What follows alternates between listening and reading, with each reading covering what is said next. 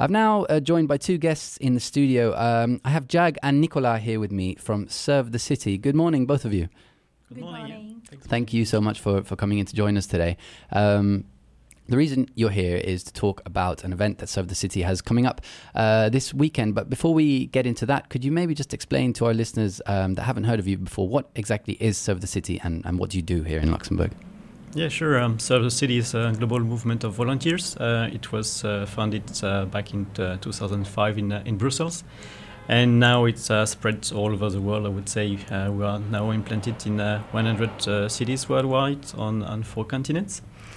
And we came to Luxembourg 10 years ago. Yeah, we're going to celebrate our 10-year anniversary this year. And we intend to adapt to the specificities of different countries. So here we are mostly working on the integration of the expat community through volunteering. Okay, so it's a global volunteering organization active in countries all over the world. What kind of projects do you have here in Luxembourg that you're running? So we started with social projects, so to help people in need, also working on the integration of asylum seekers, women in distress, and we also developing quite a lot environmental projects, because that's something with a big meaning also for the younger generation. So how many volunteers do you currently have working with you here in Luxembourg? We actually have quite a big pool of volunteers. We are more than 1,000 volunteers with 70 different nationalities. So a lot of people motivated, and it has really increased a lot since the pandemic. That's a 60% increase since beginning of 2019. Okay. And how long have you both individually been involved with Serve the City? For me, I started 7 years ago. Basically started on Saturday morning with street team helping homeless people, and now I've got a bit more involved, with running the charity.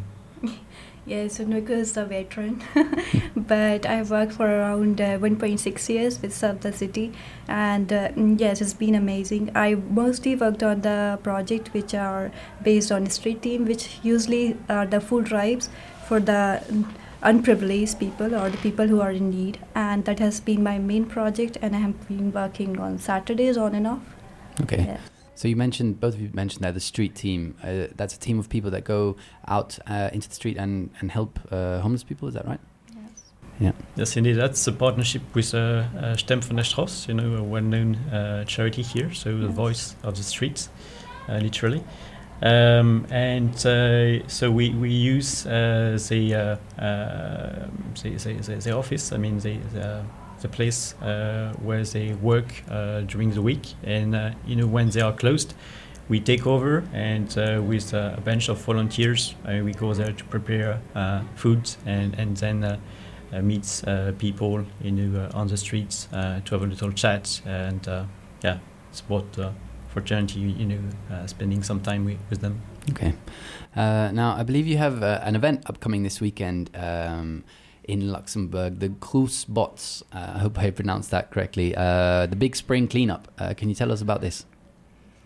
Yeah, that's an event we organize, every single year. It was a bit different, through the pandemic. So now we intend to have, different teams spread all over Luxembourg, so that we have, both social and environmental impact at the same time. So we can reconnect people within the district, cities, neighborhoods, and at the same time do good for the environment.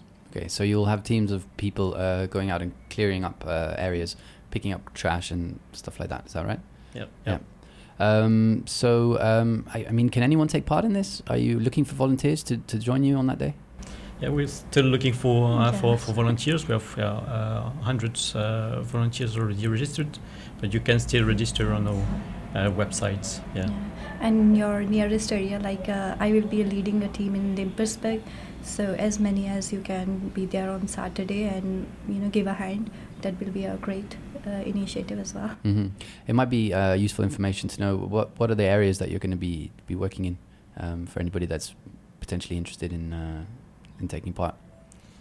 We have, some teams in almost, all districts here in Lux City, Okay. and we have also a team, in the south in Ash. So we tend to be, close to people's,